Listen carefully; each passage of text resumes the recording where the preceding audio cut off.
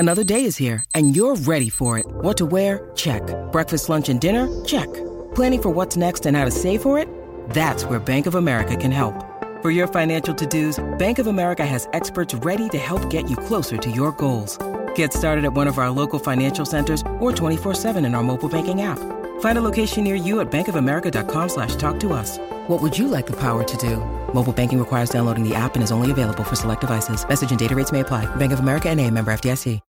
When you need mealtime inspiration, it's worth shopping Kroger, where you'll find over 30,000 mouth-watering choices that excite your inner foodie. And no matter what tasty choice you make, you'll enjoy our everyday low prices, plus extra ways to save, like digital coupons worth over $600 each week. You can also save up to $1 off per gallon at the pump with fuel points. More savings and more inspiring flavors make shopping Kroger worth it every time. Kroger, fresh for everyone. Fuel restrictions apply.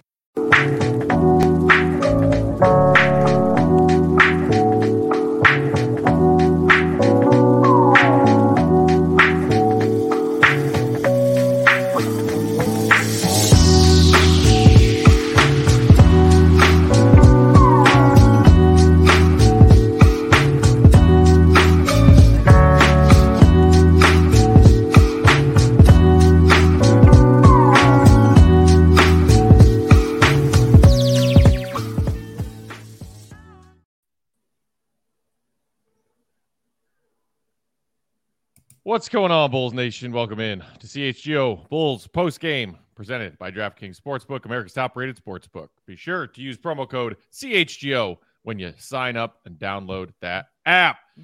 I'm Peck. You can follow me on Twitter at Bulls_Peck. My guys, Big Dave, Bow, BAWL Sports, Mark Carazolas, MK Hoops on Twitter. Our guy Joey Rock with us behind the scenes, operating everything, and we are on Twitter at CHGO_Bulls. Follow Joey on Twitter too, by the way. He's at Joey Spathis. Gentlemen, that is a brutal one. The Bulls fall to the Atlanta Hawks. 123-122 is the final in overtime on the second night of a back-to-back. You thought Bogdanovich may have just given the Bulls a gift there, fouling DeMar. Inspiration, 1 second on the clock, inbound play. DeMar steps up to the line, hits all 3 free throws after Derek Jones Jr. was only able to split a pair to send the game to overtime. And then AJ Griffin, ridiculous twisting, contorting, catch and shoot in midair with 0.5 on the clock, sinks the Bulls. I am broken right now. How are you guys doing? Oh, guys, do you guys, if you're quiet for a second, you'll hear that sound. That sound, that's the sound of an Atlanta Hawks steel toe boot kicking me square in the crotch. That shit sucked. That sucked. But what sucked even more is I saw that play coming because I saw the Hawks do that play already this season, and it worked. You know, the same thing. I mean, the same exact play. They ran it this season with AJ Griffin and won the game. And you kind of saw it when you saw all the players playing up. It was very well put together. I'm not going to take anything away from the Hawks. Very well put together. But you saw all the players playing up on the ball and them looking like they were forcing action at the top of the key and doing all that stuff, while just underneath, one-on-one, AJ Griffin with Derek Jones Jr. And as soon as I saw that, I said, oh, shit. And then I was like, here it comes. And an excellent pass, excellent inbounds pass. And I mean, put it right there. And to do it over a guy like Derek Jones Jr., who is not a stranger to being athletic and jumping and being tall and long, to do it over him, then like you said, Matt, the twisting and the contorting with 0.5 seconds. I mean, it was impressive, but yeah, it sucked, Mark. It sucked ass. It did. And I guess the prevailing thought that I have in my head right now is we're going to agonize over one possession here, which maybe we should. Maybe that's right. Obviously, the Bulls lost on that final possession, so fair enough. But at the same time, there were so many things they did wrong in that second and third quarter period to the point where they were down double digits, where if they don't do those things, then they probably should win this game in regulation anyway. So whilst it's annoying to lose on that singular play, and I'm sure we can discuss that singular play more in detail, but I don't know, like for me, I don't want to just focus in on that one play because, okay, they lost on that play, but they also lost on a number of earlier possessions throughout the game, whether it was, overtime, the first overtime, the overtime period itself, the fourth quarter period. Like I said, in the second or third quarter, there was a lot of bonehead decisions through that period of play as well. But it's disappointing because this was a really good opportunity. The Bulls this would have been the Bulls' first 3-game winning streak of the season had they won it. They haven't won 3 games in a row all year, and I think that's part of the frustration that they win 1, they lose 2, they win 2, they lose 3, or whatever the situation may be. Like we just haven't had a week or two where the Bulls have sort of won 3 or 4 on the road, won 5 out of 6 or something like that. So that's probably why we're all frustrated that we've just had to deal with this too often. But yeah, look, like I said, my prevailing thought at the moment is I know people want to crush maybe Billy for his the lineups or how they guarded that final possession. Maybe they want to crush Derek Jones Jr. for letting that possession go by in that sense. Whatever the comments are going nuts at the moment, but I'm sure we'll get to it. But I just think it would be remiss of us to just focus on that singular possession. Yeah. I see a lot of people crushing Billy Dickens. I degree of difficulty on that final possession. Credit to the Hawks, they executed it beautifully. But I don't understand what some of these Bulls fans in the comments are saying about like who you would have rather seen on the floor. Why was just inbounder instead of in the? Maybe somebody would have wanted Drummond out there. I mean.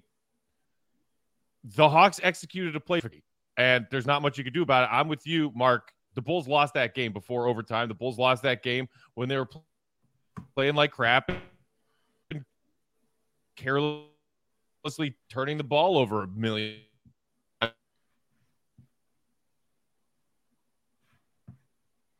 Matt's out. His internet dropped out, but I think that's a fair point. Like, and I mean, there's a few people in the comments here. Let's talk about this. I mean, that's what everyone's talking about, Dave. We may as well just focus in on this first possession first, and maybe we just hit that one on the head first, get through that, and then we can talk through the other elements of this game. But in terms of like that final possession, I personally didn't have a lot of problems with how they guarded that or how they schemed it up. You noted it before, like that was a really good play design by the Atlanta Hawks, and this is the thing that bothers me more generally with analysis of the Bulls defense. Like it's always about what the Bulls aren't doing, but never about what the other team is doing. Now, in this situation, we've got people in the comments here. We've got people on Twitter that I've been reading the comments of. People are going nuts here that the Bulls didn't have Andre Drummond in on the game. And then my first instinct is like, why should Andre Drummond be in the game? Like the Hawks had 5 guards or wings out there. What are you going to be doing in that situation? Are you really going to be putting Drummond on the court, chasing around some sort of guy around the screens? Now, if the answer then is just to park Drummond at the rim, okay, but then why is he does he do a better job in that instance in protecting or manning up AJ Griffin, a better job than Derek Jones Jr. did? They had Vooch as the inbounder or the defender on the inbound to sort of to sway the pass. They're not going to put 2 centers out there to against a smaller unit like that. So I don't know, like, whilst we can analyze this from a Bulls perspective, at the same time, like, this was a really, really good play call from the Atlanta Hawks. Maybe the Bulls could have done a little bit more. I don't believe so. I know obviously people feel differently. Maybe you feel differently, Dave. But I think, like I said, people have a tendency to focus in on that sole possession, the final possession, because obviously that's the game-winning possession. But I didn't personally have a lot of problems with it. It's just, if you guard it better, then it doesn't matter what lineup you're out there. I've got more of an issue with how Derek Jones Jr. guarded that specific that specific possession than the actual lineup itself. But I don't know. What are your thoughts?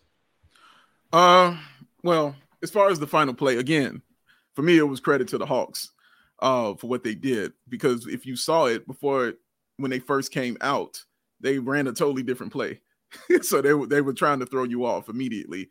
And then they called the timeout and ran the play that they really wanted to run. So I thought that was really smart and really intelligent on their part. Secondly, again, like I said, they ran that play before. They knew how to execute it. They knew exactly what they wanted to do. They got just what they wanted. It was a perfect pass. It was right where he needed it, and he put it right over Derek Jones Jr. No, I wouldn't have had Drummond in the game. No, you don't put Drummond in the fourth quarter or overtime in the final possessions. That's not how it goes. If you want to say you want to have him in on the inbounder, well, that's why Vooch was in the game. He is also very tall. And the person who was inbounding the ball was a guard. Again, when they had Trae Young inbounding the ball, I said that's not the play. There's no way on earth Trae Young is going to be inbounding the ball on that possession, on that one. But again, like I said, the Hawks did a great job of disguising it and then bringing it out and then running the play that they really wanted to run. So they saw how the Bulls defense was set up, what they wanted to do, and then they went back and they executed and they won the game. For me, yeah, we can get into those things they did wrong within the game for sure, because it was definitely a part of the game. But for me, and this is just how I watch basketball, when you're doing all those things bad and you're doing all those things wrong, but you come back and you get your chance, get yourself a shot to win, and you put yourself in those positions.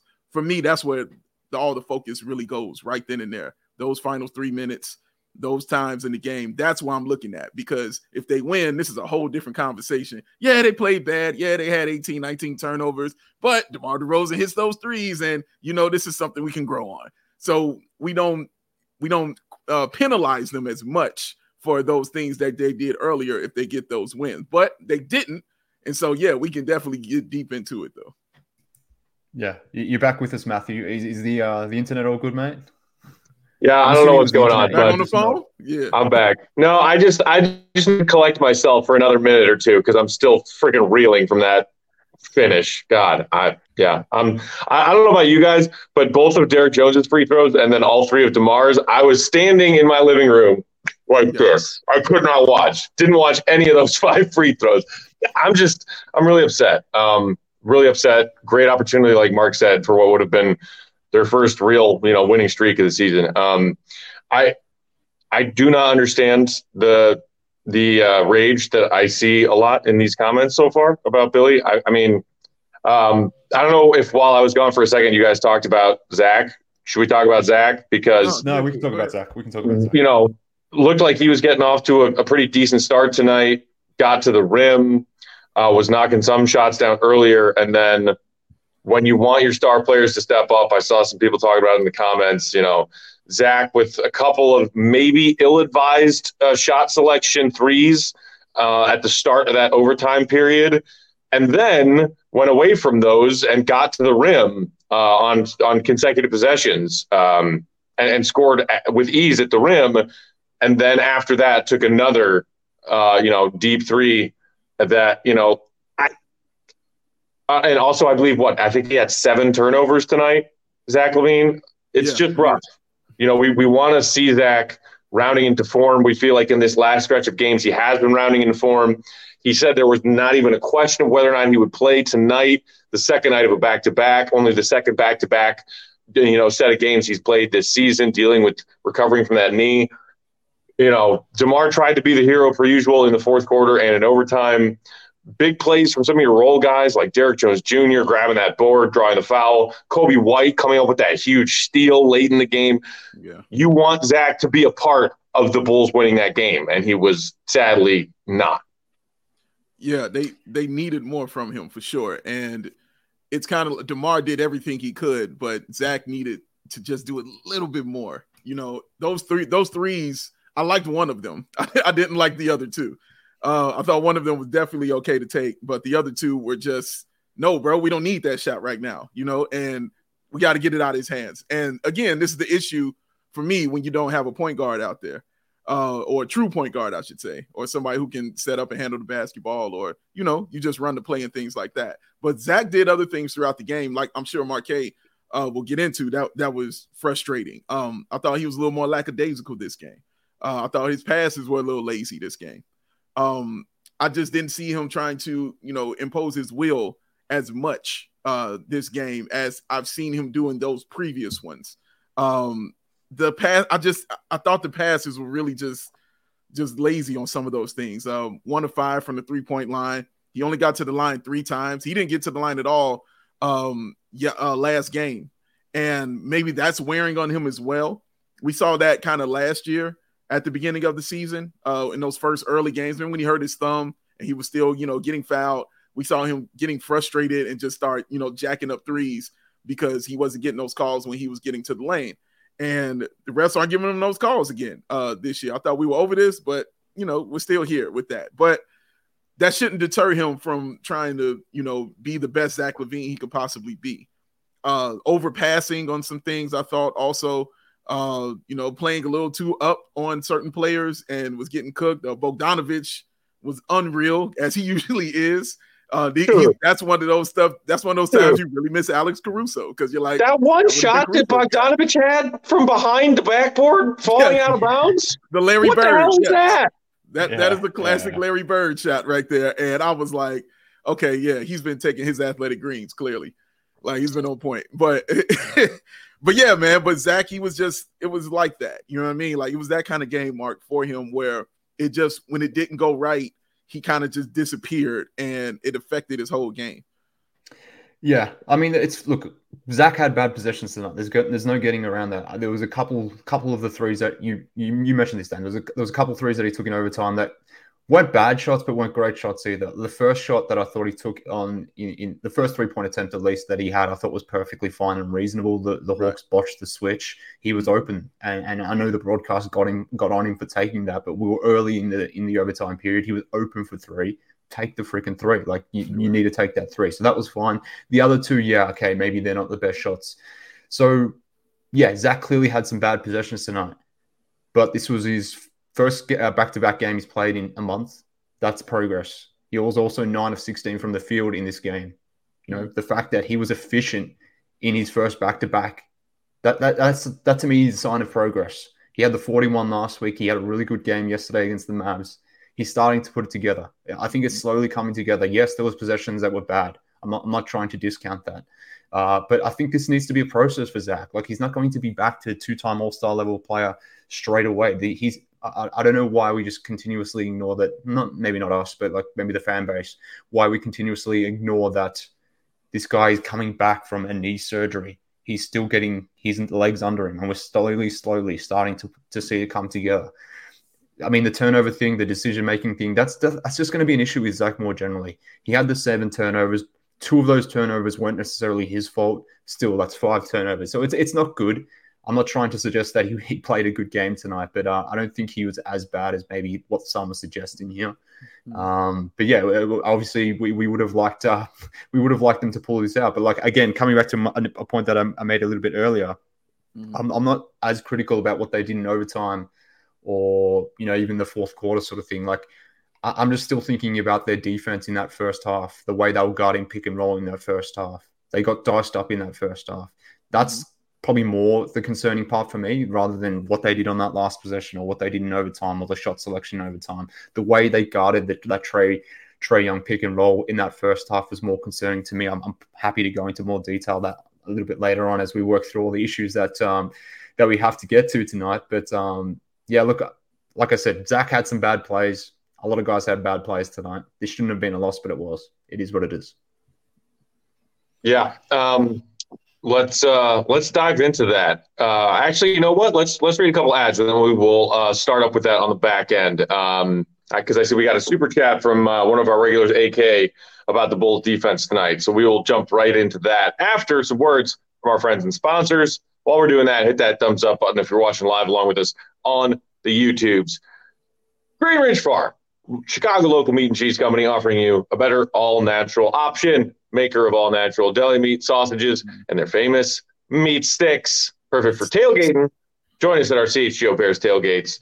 Happy hour, school lunches, and with 16 grams of protein packed into every meat stick, they make a perfect post-workout snack. If you haven't tried them, you don't know what you're missing. They're delicious because they're made from recipes generations in the making.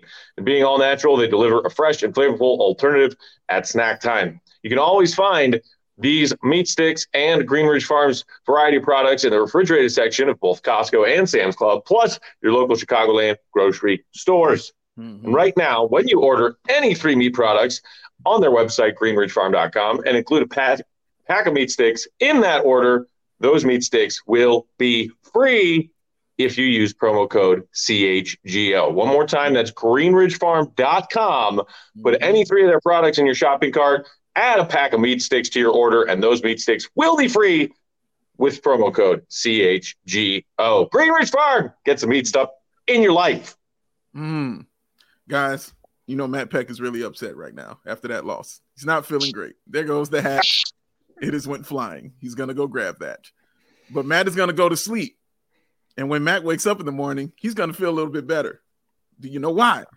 Because he's going to have those 75 high-quality vitamins, those minerals, those whole food source superfoods, those probiotics, and sweet God in heaven, the adaptogens. I'm talking about AG1, y'all. Talking about the Athletic Greens. Helps you start your day right. That special blend of ingredients that support your gut health, nervous system, immune system, energy recovery, focus, and your aging. All the things you want to take care of. Costs you less than $3 a day. You're investing in your health. It's cheaper than getting all them supplements yourself. You're investing in that all-in-one nutritional insurance. You see him modeling it so well. In your face. Lifestyle friendly, y'all. It's vegan. Matt's holding something that's vegan. Matt's holding something that's dairy-free and gluten-free. That's my reputation. He's holding something that contains less than 1 gram of sugar with no GMOs, no nasty chemicals or artificial anything. And it does all this while still tasting amazing. I know Matt has had it. Mark, have you gotten yours yet? Have we been able to get some out to you? Yeah, mate. Yeah, I've been through a number of them. Don't you worry about that. Holding it down all the way in Australia, the AG1 across the waters, man. Getting it right, y'all. So there's no excuse for you not to have yours, y'all. And to make it easier for you, Athletic Greens is going to give you a free 1-year supply of that immune-supporting vitamin D and 5 of those free travel packs with your first purchase. All you got to do is visit athleticgreens.com/CHGO Bulls. That's athleticgreens.com/CHGO Bulls to take ownership over your health and pick up the ultimate daily nutritional insurance because it's Athletic Greens. You scoop that, you dump that, you shake that, you drink that. What you do, Pat? You feel that, baby. Yes.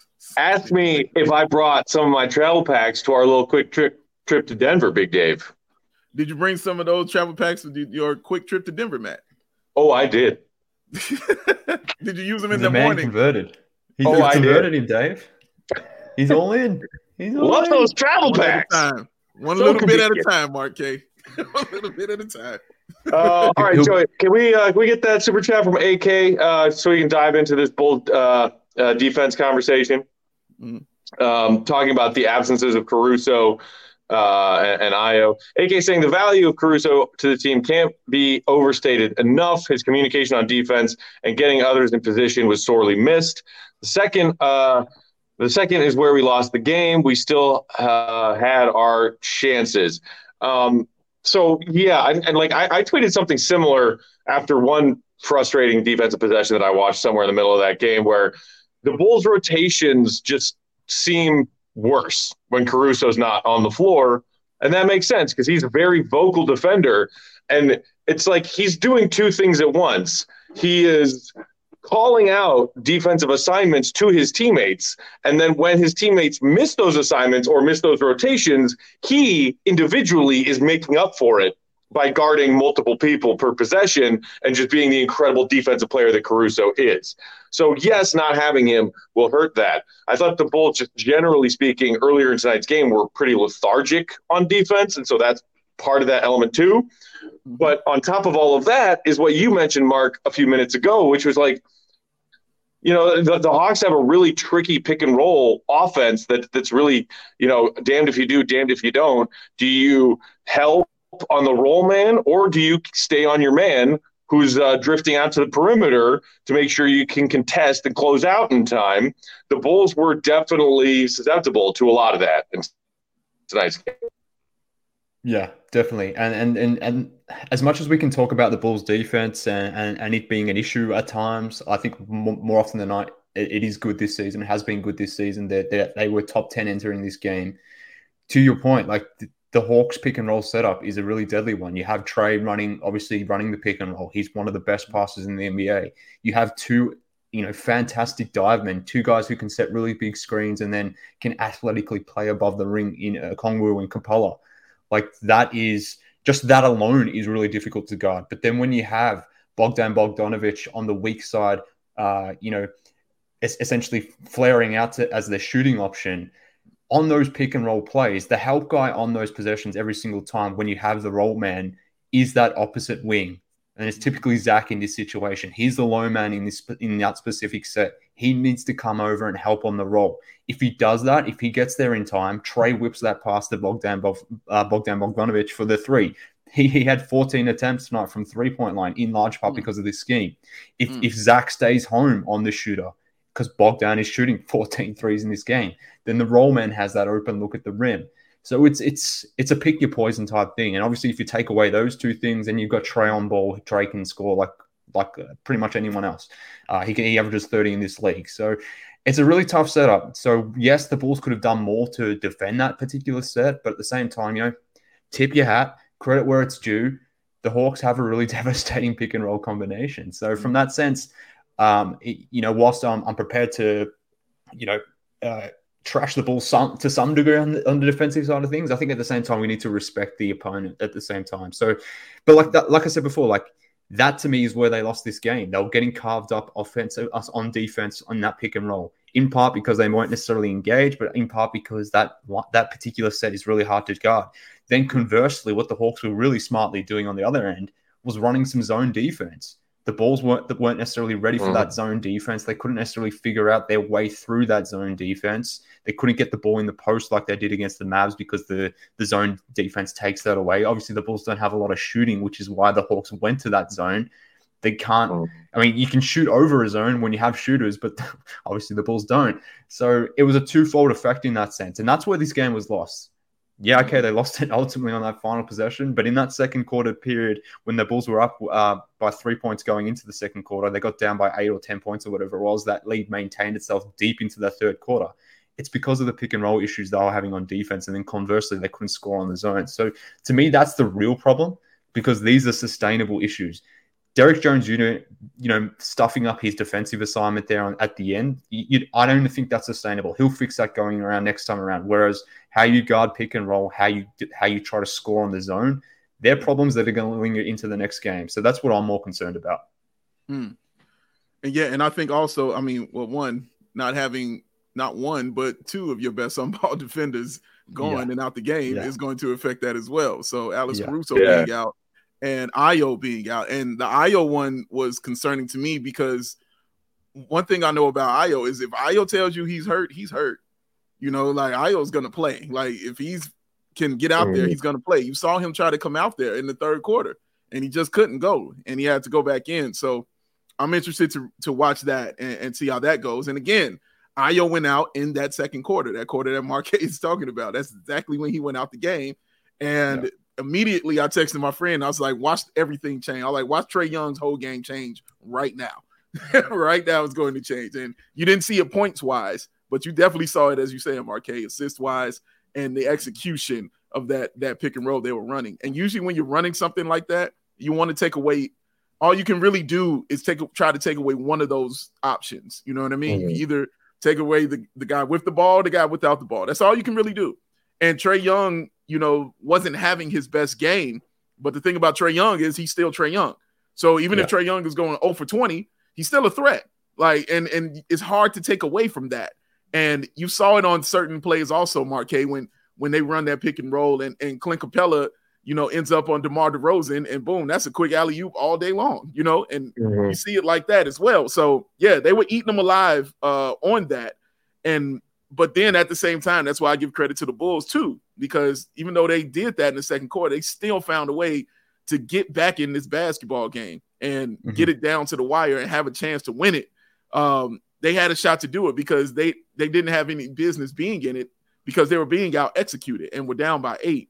But still, even getting down even further in the third quarter, but they still found a way to claw themselves right back in. But I do want to say this to you, Marquez, because I know you the resident Billy defender, so I'm gonna throw this one at you because I saw my man Rex Smith say this right now, and he said because he was also talking about that second quarter, and he said we lost that because we got killed in the second quarter, and Billy is too stubborn to change up how we approach the second quarters, which are killing us and losing the game. So do you feel Billy is too stubborn, and that's why they couldn't get that right rotation in the second quarter?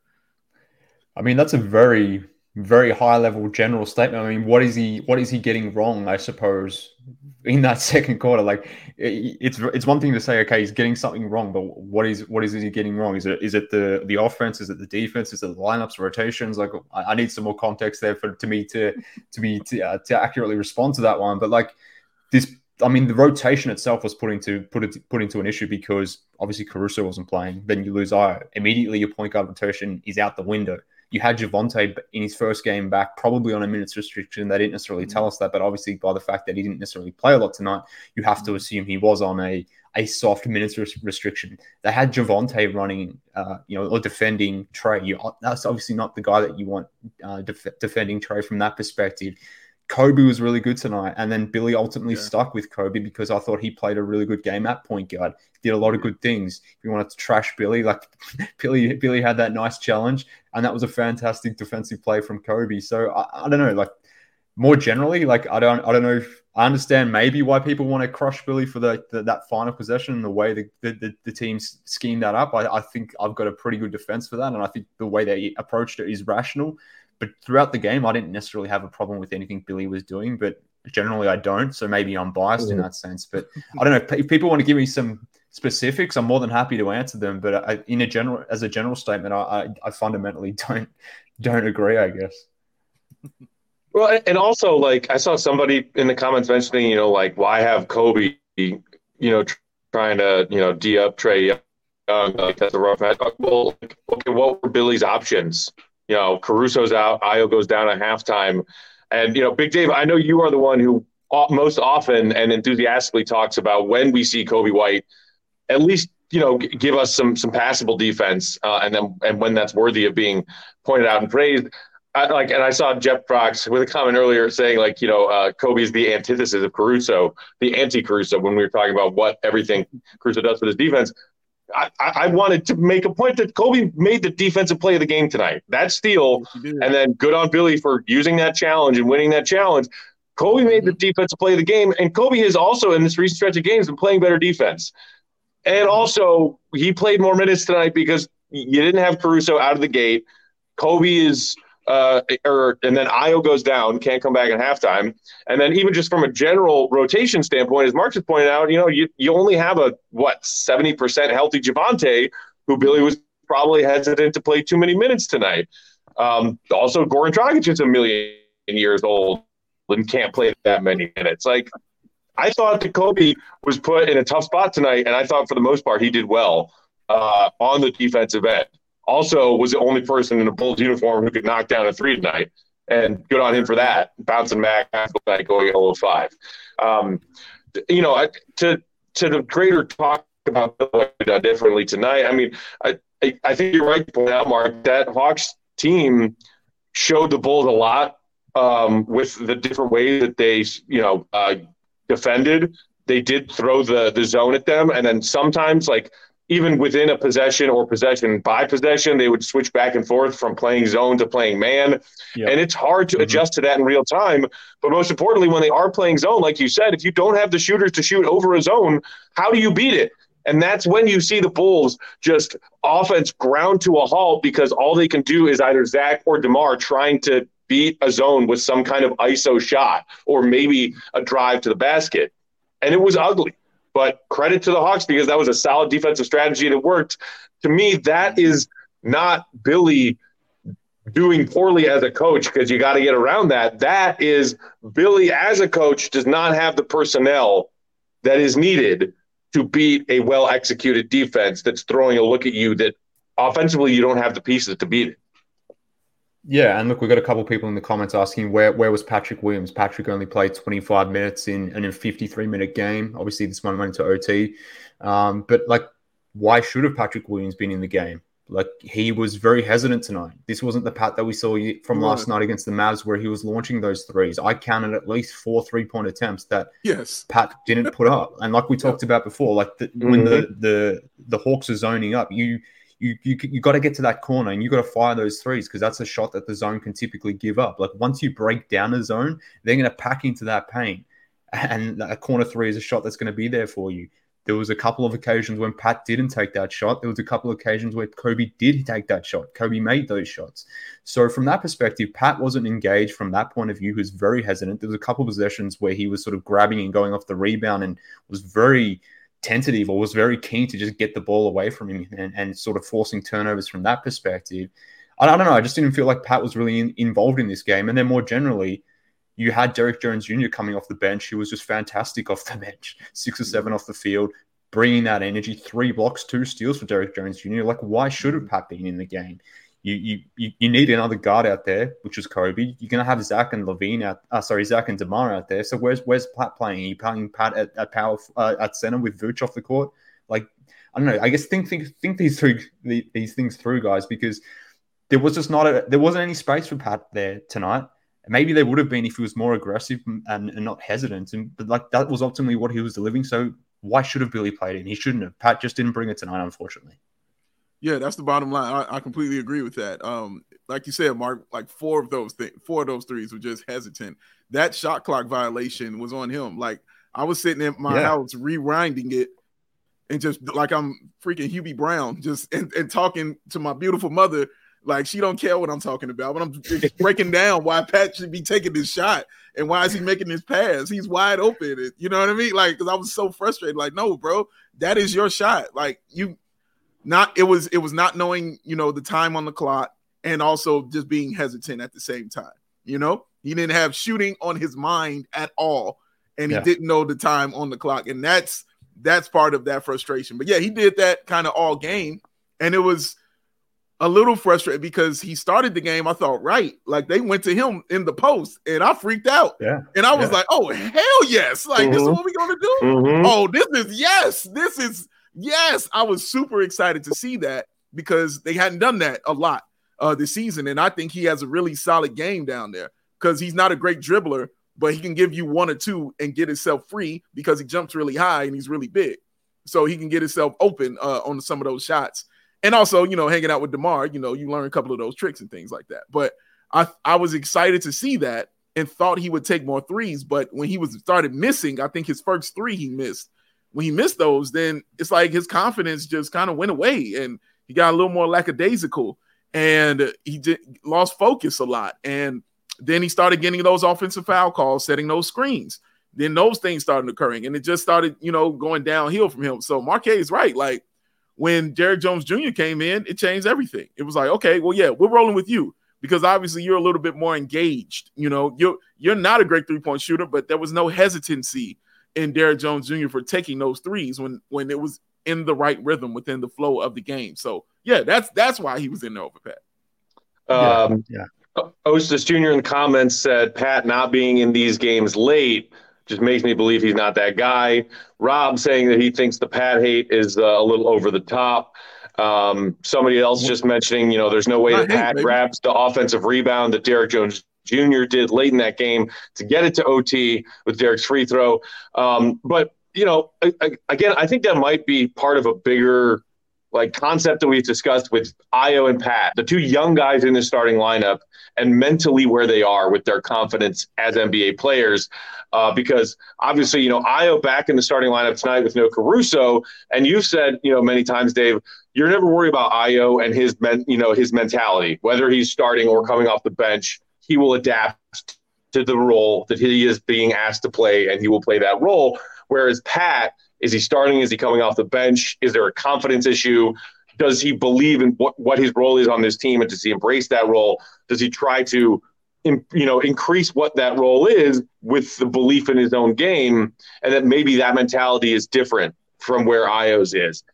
And that's why, you mentioned an early game hiccup that kind of throws Pat off because, somebody else just mentioned in the comments, Pat was off to a good start tonight. You mentioned that he had a good look in the post. He knocked down a tough little midi baseline mid-range shot. And I made note of this on Twitter. There were a couple of Bulls defensive possessions consecutively where Pat just went up and grabbed monster contested defensive boards and then put the ball on the floor and initiated the offense himself. And on one of those, he made an ill-advised pass trying to get the ball out to Zach on the wing. and it ended up being a turnover. Like Zach had to come back and readjust to control the pass, and then ended up traveling right after that. And it was kind of on Pat because it was not a great pass to make. It wasn't a smart pass to make. But I love the fact that on consecutive defensive possessions, Pat used his size to box out his guy and grab a contested board and then initiate the offense. How often do we talk about wanting to see Pat be more involved in the offense by grabbing a board and going? And he did that on 2 straight possessions, but one of them results in a turnover, and then I feel like I never saw Pat again after that. And it's like, is it really that simple for Pat to go from being engaged in a game and doing good things in a game to, crap, I made a mistake, I'm checking out, I got nothing tonight? Because if that's the case, that's really frustrating. You know what? Is. And sorry, Dave, I was just going to say, like, I just want to address this comment, like, that we're hating on Pat. Like, we're not. Like, this isn't hate. This is just being reflective of actually what's happening. I would love it for Patrick Williams to come into this game and grab the game by the freaking balls, like he did on that first possession where he had that really nice mid-range jumper out of the post. He was really good last night. When he was, we said he was. Every time Pat is good, we say he is. When he doesn't bring it, we're going to call it how we see it. Like, that's just us being fair and objective. Apologies if that annoys you, but that's not hate. But there was possessions tonight where, like I said, Pat was just too unselfish, to a fault. I love that aspect of Pat, the fact that he is unselfish. He's the ultimate team guy. That's why I'm very confident at a baseline level, this guy is going to be a very good role player because he does things for the team every single time. But there is a line where he crosses too often, where he's too unselfish to the point where it hurts this team. Whether it's turning down shots, whether it's not being confident in his own dribble drive game, whether it's not being confident in his jump, or whatever the situation may be. Like, we can point to different things, but there's aspects where I think Patrick Williams is better than what Patrick Williams thinks he is of himself. And that's frustrating. I shouldn't be asking or begging Pat to believe in himself. I shouldn't have more belief in Pat than Pat has in himself. Like, that's my issue with Pat. So that's not hate. In some senses, I just wish he kind of felt the way I did about him, or you know, the fan base more generally. Obviously, we see a lot of things in Pat, and we do so because the flashes are there. But I just question if he really believes that in himself. And Matt, you spoke about his mentality. Like, I never had any doubt about Io going to the bench, because whatever Io is going to be in this league, whatever his ceiling is, he's going to make it, because I just don't question his mentality at all. Whereas with Pat, I have no idea what this dude is going to be. I don't know if he knows what he's going to be, because it just seemingly, mentally at least, he's just questioning himself too much. You can see that. It's very visible. Like, compare this game to last game. Polar opposites. So we're not hating on Pat. We're just being fair. And apologies if you disagree with that, but it's just the truth. Sorry. Yeah, those are facts. And I just wanted this, just reading the Bulls comments and things like that. Patrick Williams is kind of like Bulls Nation. Like, it's either all or it's nothing. Like, and Mark K is and I and Matt, we're trying to find the middle ground. You know what I mean? We want Pat to find that middle ground to where Kobe has found his middle ground. Like, you remember how Kobe would miss those shots and then that was it. You know, he was done. You know what I mean? Like, it was over for Kobe White. He wasn't going to do anything else. It's not like that anymore. You saw him miss a bunch of threes in this game, but he hit the key 3-pointer to tie that game. You know what I'm saying? To give them that opportunity, and then makes a defensive play. Now, that's going to come with repetition and time. I get all that. But I feel like I look at the comments and it's either, man, Patrick Williams why wasn't he on the floor? He's the best defender we got. Or it's, dude is the worst player in the world. Why is he still on his team? You got to have a middle ground with him. And that's why I want Patrick to have as well. Like, Patrick is either, man, I'm having this great game, I'm dropping 17 points, or, oh man, I made these 3 turnovers and this offensive foul, I'm out the game. Like, he has to find that middle ground within himself as well. And yeah, man, like, I still roll with him because I see something there. There's something there. Like, it is. You have to be blind not to think something wasn't there. Will it come to fruition? That's up to him. Like Marquez said, that's on him if he wants to do that. But I'm going to keep believing him. I'm still rolling with him, man. I think he's got it. I really do. But it's got to come out at some point in time. And I just want it to get to a point where it's consistent for him. That's doesn't that sound like a Beauty and the Beast song? Aren't those the lyrics to a Beauty and the Beast song? There's something there that wasn't there before. Oh, I went. All I know from Beauty and the Beast is I can show you the world. That's Aladdin, Dave. Oh shit, That I'm is wrong. the I'm wrong completely wrong. Disney movie. Oh my I'm thinking goodness. Beauty and the Beast. Tale as old as Yes. time. Yeah. Yes. Okay, I'm So- back on track. I You see, swear in Beauty I and the Beast, found one my of the middle songs, ground. they're- I found my middle ground. it's the song where Belle and the Beast are starting to realize their feelings for one another. And there's something about there's something there that wasn't there before. I got to rewatch Beauty and the Beast. Also, speaking of movies and people falling in love with movies, that Mark monologue about Pat just now had late in the movie monologue from a rom-com written all over it. It's like I see these things in Pat, but he doesn't see them in himself. I just want you to see all the good in you that I see. It was so good. We need a Mark Kay and Pat Williams rom-com coming fall 2023. What a riveting viewing that would be. What an amazing film. Be our guest. Don't you?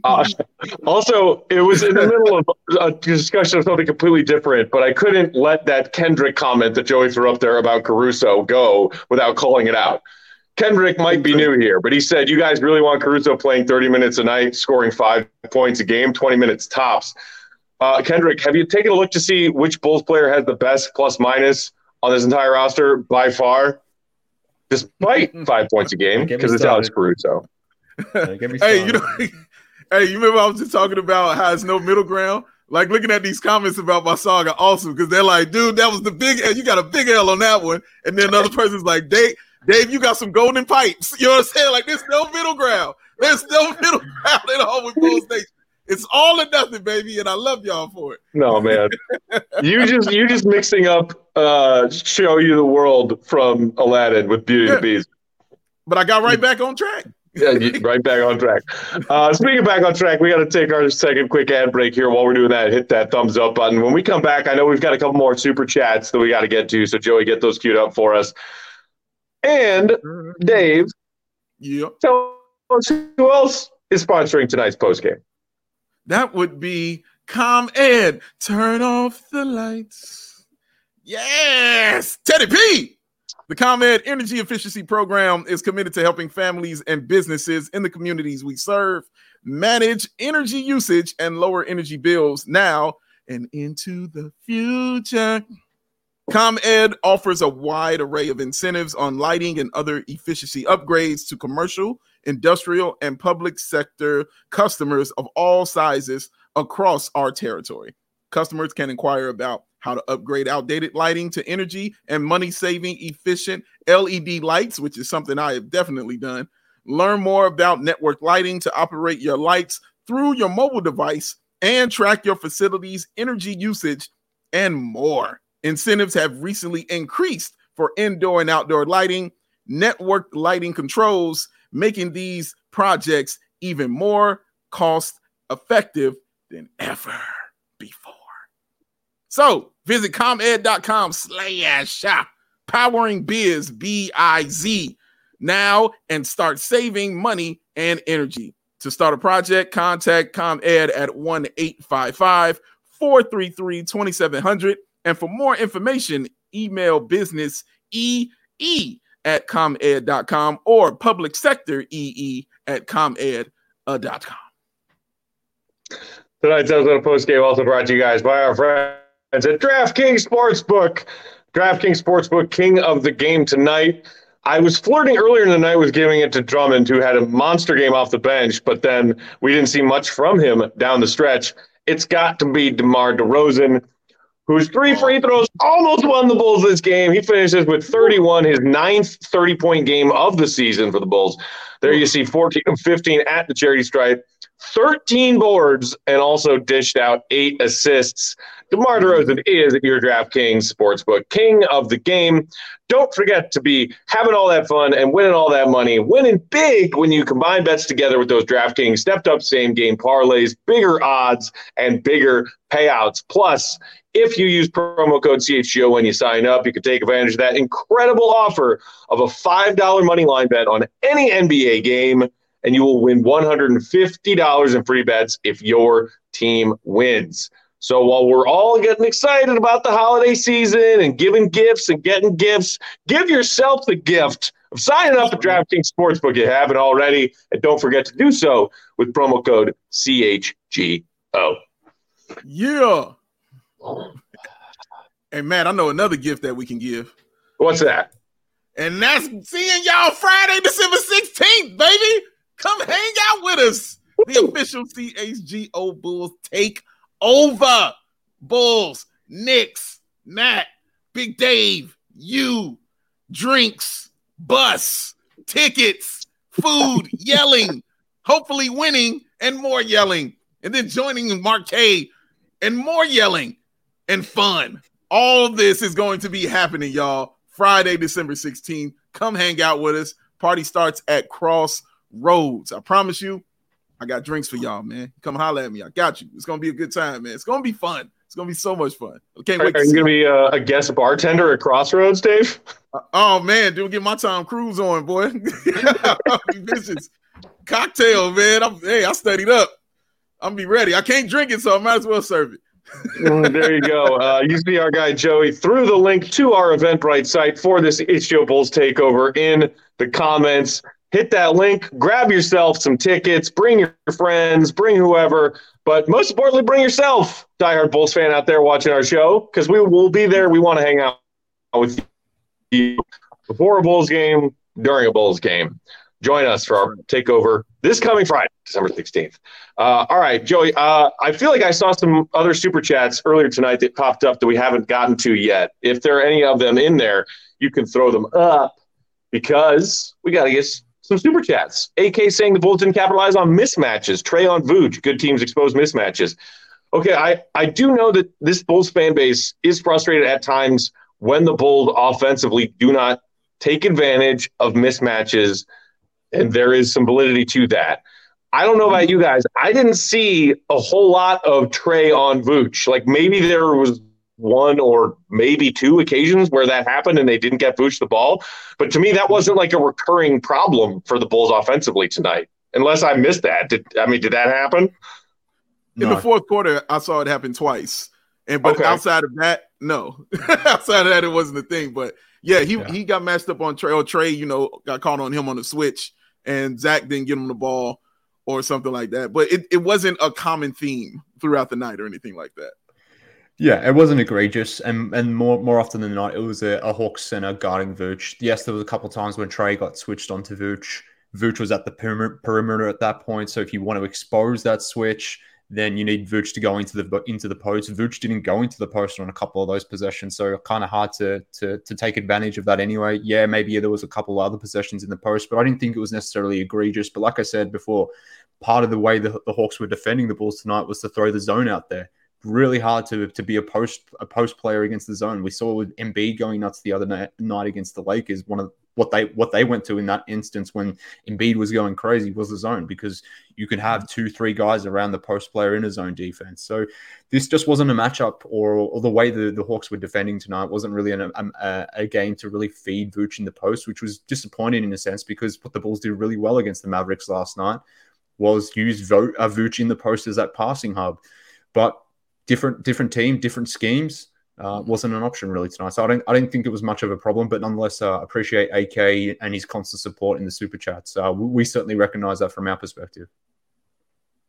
For sure. Manuel also with the super chat saying, honestly, I'm sad they lost, but they kept fighting, and that's what I really look for. DeMar won't take an L for an answer. I mean, I don't know about you guys. I was worried that he was going to split, or not split, but sink two of those three free throws, and we were going to go to double OT. Because I don't know what it is with the Bulls and the Hawks, but they freaking love going to overtime and multiple overtimes when they play each other. Drive me crazy. I mean, man, if Derek Jones Jr. just sinks both of those, so frustrating.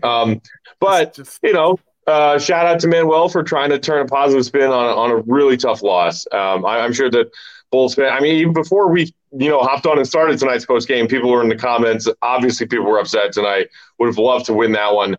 It's not easy to win back to backs, and it's not easy to win on the road. And the Bulls almost tonight pulled off a win on the road on the second night of a back to back. The Hawks were a shorthanded team. No DeJounte Murray. They're missing pieces, just like the Bulls were missing Caruso, and then an Ayo for the second half tonight. Any opportunities for wins are so precious, especially when you're in the situation the Bulls find themselves now on the outside looking into the playoffs and a few games under 500 with a more favorable schedule than what you had to endure in November and the first week of December. So obviously you're looking to try and get back on track with two very winnable games against the Knicks, both at home on Wednesday and on Friday. Charles with a super chat saying, am I asking too much if I want more from Zach? So, yeah, I mean, we talked earlier in tonight's show about Zach LaVine, and then he had a rough night, maybe some questionable shots in OT. I'm still, I don't know about you guys, I'm still just trying to be patient with Zach and the situation that he was in to start this season. Because in this stretch of games, he has looked more like himself. He looked way more explosive attacking the rim at times tonight. He had a couple of dunks where it was back to the normal level of ease of Zach getting up and hammering down dunks, which like we didn't see for the first month of this season. He was gingerly trying to get to the basket and not being able to with much success because he did not have that lift, did not have that extra step, that burst, or that force. But we started to see that in this recent stretch of games, and his three is starting to come around. Again, maybe they were questionable threes in OT. Maybe they're threes that your max contract player and one of your two reigning all-stars should be taking and hopefully making in those, close late game situations. I have seen more good from bad from Zach in this recent stretch to be worried about it more than I was a couple of weeks ago. Yeah, I don't think you should be worried about it. It's not a thing, but to say you wanted more from him tonight, yeah, that's factual. I wanted more that's fair. From Zach tonight. Like, that's very, very fair to say. But everything you said, Matt, like, yes, is absolutely correct in how I feel about him. Again, people were writing him off earlier in the season. No, this is not a need. This is just him. You know what I mean? All that money. This is just how he is. It's just what it's going to be. And we continue to tell you, like, no, bro, like, this is not him. Like, you can clearly see this is not the Zach LaVine we've been watching for close to 4 or 5 years here. Like, that ain't who that is. Obviously, he's still working through it. When he got to the point where we saw him be comfortable, and it was when he started making those cuts. That's when you knew he was comfortable with it. When he started doing those step backs, when he started going to the bucket with other moves other than the one he kept doing all season long, which is show you the ball and then lay it or try to lay it up and try to draw a foul. When you started seeing those other things from Zach, that's when you knew he was back. The facilitating is also a part of that as well. I'm not saying he's a great one because he's not, but he's a solid one. He's cool. He can make those passes. We saw it in that Dallas game for sure. Him making some of those good passes. I still don't like him dribbling all the time. I'll never be a fan of that. But Zach LaVine is a really damn good basketball player. But yeah, I wanted more from him this evening because they needed it. Like, you got to have him having, matching DeMar, not with 30, but if he's got 30, sometimes you got to have that 25. You know what I mean? But I guess Zach has to find those moments, Mark, where it's within the flow of the game, to take those right shots, and to do those right things. And also, I really know that he just wants to get to the free throw line. You showed DeMar's numbers, 14 to 15. The rest of the Bulls team was 5 of 8. You know what I mean? Like that's tough, bro. That is very, very tough. And Zach LaVine went to the line, twice? Like, yeah, it's tough. And I know he wants to get those calls too, because I'm sorry. Wait. Yeah, he went to 3 times. Excuse me, 3 times. 2 or 3 from the free throw line. But I know he wants to get those calls as well, and that's a part of it. But yeah, like you said, man, I'm not too concerned about him. Yeah, and look, this is my issue with the Zach conversation or narrative, and it's twofold. So for the first one, so like last season, we didn't speak enough about the fact that this dude was playing hurt for half of the season. We didn't celebrate that enough. Like, I don't live in Chicago. I'm not from Chicago, but my understanding of what Chicago is, you guys enjoy that blue-collar toughness mindset. Zach playing on that bum knee for half a season, to me, is exactly like that. That is a winning player from that perspective. Now, given he was willing to do that for half a fucking year, why can't we allow this guy more than 2 months to get back from injury? That's a fundamental I have, a problem that I have with this entire conversation, that we don't give him any credit or very little credit for playing through an injury. But then the moment when he's trying to come back, we're on his case. That annoys me. The other thing that really irritates me about this whole Zach conversation as well is we're very, very, very quick to jump on when he does something wrong, whether that's in a specific game or whether it's over a trend of games, whatever the situation may be. We're very quick to get on it. And, fine. There's going to be examples when we should, as we've highlighted tonight. There's going to be possessions here and there where we should be critical. But very rarely do we celebrate his successes. Very rarely do we point out the good things that he does. Last night, he was whipping passes around, passes that we have very rarely seen from Zach. They showed some sort of progress in terms of what he can be as a playmaker. I mean, you referenced it then, Dave, and this is maybe something that I need to be better at, and I'm kind of annoyed at myself for not doing so. I should have been on postgame talking about that last night. Instead, I missed it. So maybe this is on me as well, that I need to be talking about this more and rather than just sort of overlooking it or whatever the situation may be. But those two things, like going into the Zach conversation, those two things annoy me. So I'm already getting into this conversation where I'm entering into the Zach discussion with just that level of inconsistency, which bothers me. So that when I arc up at like comments that I see about Zach did this, why is Zach doing this, $250 million this, that's where it annoys me because we're not being fair. We're not being consistent. We're not applying the same sort of logic to other players. It's very Zach focused, and maybe he does deserve more weight in the arguments in the conversation, given his status on the team, his contract, those sorts of things. But I do still think the conversation is not weighted fairly. It won't probably ever will be. Zach carries this level of stigma for whatever reason, and it fundamentally bothers me. It annoys me. I'm sorry if I'm offending anyone by saying that. No, I mean, I'm pretty much entirely with what you just said. And I think what Bulls fans don't do often enough is zoom out to a bigger picture with Zach, because all they're worried about is he doesn't look right. I don't know if it's the knee or his head and his basketball IQ, but I'm worried about this, I'm worried about that, and we just signed him to this huge contract. That's like the micro version and the frustrated Bulls fans and those who don't believe in Zach. And I saw somebody just now ask, the bottom line question is like, do you think that Zach could be even the second best player on a championship caliber team? And whether or not you believe that. Personally, yeah, I think Zach LaVine could be the second best player on an NBA team. Best player? No, probably not. But that's okay. I think Bulls fans see the contract and think danger, danger, doom. He's not himself. He lost his burst. He's not great in late game decisions. DeMar's the guy we trust. We don't trust Zach. And we just, now we're just stuck with this guy on this huge contract. When they don't realize no one is ever stuck with NBA contracts. Everything is tradable. Every player is tradable. Every contract is tradable. The good thing that Bulls fans should be happy about is that Jerry Reinsdorf, for the first time in his history as this team's owner, signed a dude to a contract that big. And maybe it means he'll be willing to do it again for someone who isn't Zach LaVine, or rebuilding and reconfiguring this roster around him. And guess what?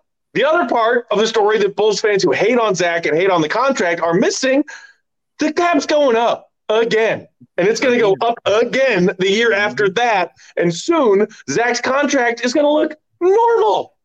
It looks normal now because he's an all-star, and that's what all-stars make. So many Bulls fans don't understand that. They just hear the phrase max player and compare what he's given them on the court to start this season, coming back from an injury, and say, that's not a max player. We're doomed. No, there's so many other pieces of context that go along with this that suggest the Bulls are not doomed because they signed Zach to that contract, because they could trade him if they decide they want to trade him. His contract is not that big, and it will look small by comparison when new contracts roll around with a higher salary cap. And for the love of God, this man was the most grossly underpaid player on his previous contract. Grossly underpaid player on his previous contract because he was doing all-star things, making 17, 18 million, which is gross. Stop complaining about Zach's contract. I beg of you. Please. That's it. That was also a contract that people didn't want to give him either because they thought that was too much money as well. So, yeah. Wow. We're over an hour. I didn't want to get into that, but I mean, it's crazy. I'm with you, Mark. I think Bulls fans are always quick to judge Zach and never giving him credit when they should. What is this? What is the this pregame showing? speech? The pregame speech. Come on, coach. Come on, coach. That positivity. Oh, I told my you it's goodness. in him. Ever since he came out that he don't eat meat and he's taking his AG greens, baby. Marquet has been on positivity. It's just emanating from him, man. Oh, yes. I love it. Oh, goodness gracious. All right, that's it. We're out of time. Everybody enjoy the rest of your Sunday night and enjoy the start to your week. We are off on Monday. We'll be back in studio Tuesday afternoon. I believe 4:30 Chicago time, 5:30. We'll give you an update. But we'll be in studio Tuesday with a special guest, our guy Jimmy from UK Chicago Bulls, who is still here in Chicago. Mark, he beat you to the punch. The international Bulls fan who made the trip before you did. It's okay. You'll get your turn in March. But we're going to have Jimmy from UK Chicago Bulls in studio with us on Tuesday. So excited about that. So excited to meet him, hang out with him, and hear all about this awesome trip he's had in Chicago as a diehard Bulls fan thus far. In the meantime, hit us up on Twitter. MK Hoops is Mark. Big Dave is Bow. BAWL Sports on Bulls_Peck. Our producer is Joey Spathis. He is at Joey Spathis. We are CHGO_Bulls. Don't forget to get your tickets to that CHGO Bulls takeover and hit that thumbs up button before you head out of here. And get all of our great stuff at allchgo.com, merch, articles, and more. Gentlemen, have a great night. Everybody out there in Bulls Nation, we will talk to you on Tuesday. For Joey, Mark, and Big Dave, I'm Peck. Appreciate you. See you right. Be good. Hey, Will.